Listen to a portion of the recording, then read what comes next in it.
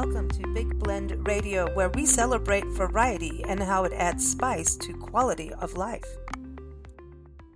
Welcome to the Big Daily Blend, everybody. Today is February 17th, 2024, and it is World Pangolin Day. This day is observed annually on the third Saturday in February, and it's important. Why? Because pangolins are the most trafficked mammal in the world. It's amazing. These animals are found in Asia and they're found also in Africa. There are 8 different species, but they are all under threat from poaching and also from habitat loss. So today we want to celebrate pangolins, raise awareness, and really help those nonprofits that are out there fighting the good fight to save them in Africa and Asia. So now the pangolin, that name is quite interesting. It actually comes from the word pangolong, which is the Malay word for roller, because pangolins, when they are in a self-defense mode, they roll up into a little ball or a big ball if it's one of the large pangolins. They are very protective. Actually, a lot of people say, they look like armadillos. And so that's also the interesting thing. They are not related to an armadillo whatsoever, though they both wear this suit of armor, which is pretty cool. I think they're both cool animals. But actually, pangolins do not like water, but armadillos, I've seen them get in water in Louisiana. They will hang out there. They'll also eat your plants, but they're still really cute. Pangolins, they do roll for self-defense, but they also use their scales. Their scales are keratin, which is like our nails and our hair, kind of like rhino horn. Rhino, it's not quite horn, but it's like hair all matted together. So it's really mostly like our fingernails and toenails, and it covers their skin. And they're pretty much the only known mammal with this feature where they're completely covered. And we were talking about self-defense.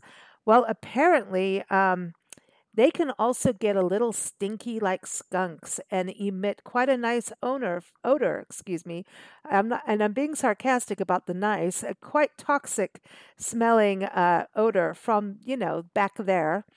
Just kind of like how a skunk will spray. So that's part of their way of having defense from predators.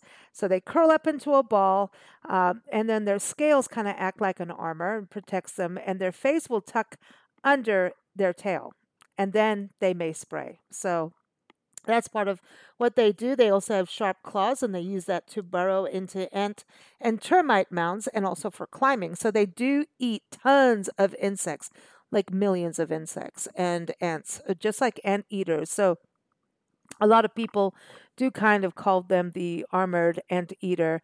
And so their skin is kind of like a pine cone, basically. They're a pine cone. So they eat mostly, ants and termites, and they use their tongues to get them. Some of them live in hollow trees or burrows, depending on the species. And they're pretty quiet. Most of them are nocturnal. There's a few that are that hang out during the day, but most of them like to hang out at night and go eat. But they're kind of loners, and they kind of meet only to mate and produce a litter. And a litter will only be 1 to 3 offspring, and then they raise it for 2 years. So 2 years for an offspring for an animal, that's kind of a long time. So no wonder they want their quiet time.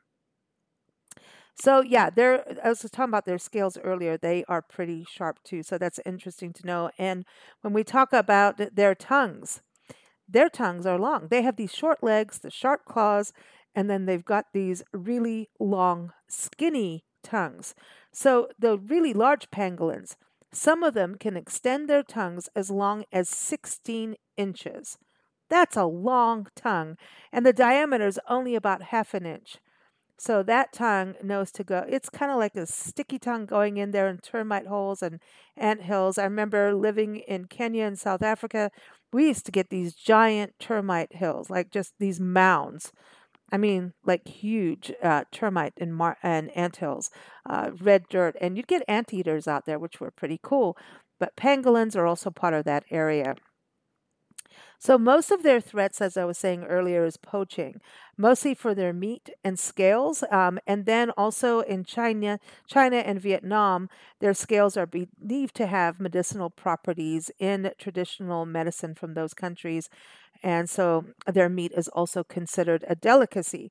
100,000 of them are estimated to be trafficked a year to China and Vietnam, which basically means over 1 million of them have been trafficked and killed over the past decade. This is part of what makes them the most trafficked mammal or even animal in the world. And then, of course, there's deforestation and also the decrease in habitat for their area. The deforestation is really a big deal, and so, yeah, they are on. I was just reading about this here. Two of them are vulnerable on the red list of threatened species by the International Union for Conservation of Nature. So, again, this is so important to be aware of these animals and do something. At least talk about it and let people know about it, because here the United States has a huge demand for pangolin products. Yeah, for their leather, so we're using in this country their leather for boots, bags, and belts. Do we need to do that? Really? So maybe it's, really good to know about it and be aware of what you're purchasing and checking out. Is this, leather from cattle? Or is this leather from a pangolin that is really on the endangered and threatened list? The entire species. I would hate to personally be part of that. I would hate to be one of those that ends up taking out like the last pangolin. That would suck.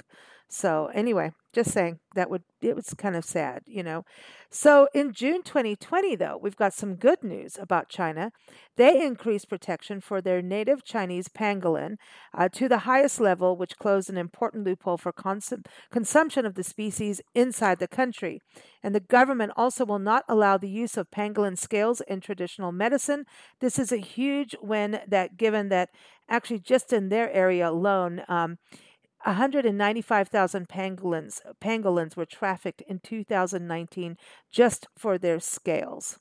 So this is a big deal. So China is stepping up to something positive, and I think we should really be happy about that. And hopefully nudge on some of our laws as well to maybe not allow pangolin products to be, trafficked into our country.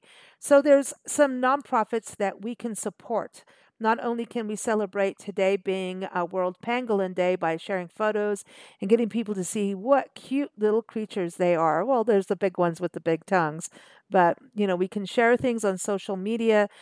We can also support some of the nonprofits out there doing the good work in really trying to mitigate trafficking, killing, poaching, and deforestation. So some of them are pangolincrisisfund.org. That's a website. And I'm going to link these in the show notes. As always, we always put links in the show notes, whether you're listening on YouTube or Spotify or Apple, wherever it is, check out the links. There's pangolincrisisfund.org. The famous wildlife artist David Shepard also has an incredible nonprofit that has been going for over 40 years with great success. And the website for what they're doing for pangolins, you can just go to davidshepard.org. They're also on Facebook, very active there. You can go to davidshepard.org/species/pangolins. They really focus on the wildlife species that are in critical danger, and pangolins, as we were talking about, being the most trafficked, definitely on that critical list. So davidshepard.org. Of course, worldwildlife.org. They have been around for a gazillion years and do great work. And yes, there's admin. We hear reports on nonprofits having admin, but admin makes things happen. So everything depends. But World Wildlife Fund has kept up and done a great job over the years. And then there's also a nonprofit called SavePangolins.org you may want to check out. Obviously, I always say when you go on nonprofits, check and see what they're doing online and social media.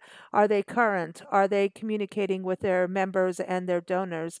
That's a good way to find out if they're a good nonprofit and see what kind of news they're doing. Are they in the media creating awareness?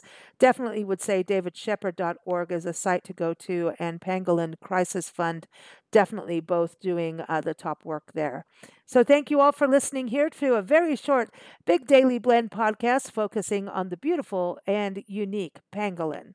Take care. Thank you for listening to Big Blend Radio. Keep up with our shows at bigblendradio.com.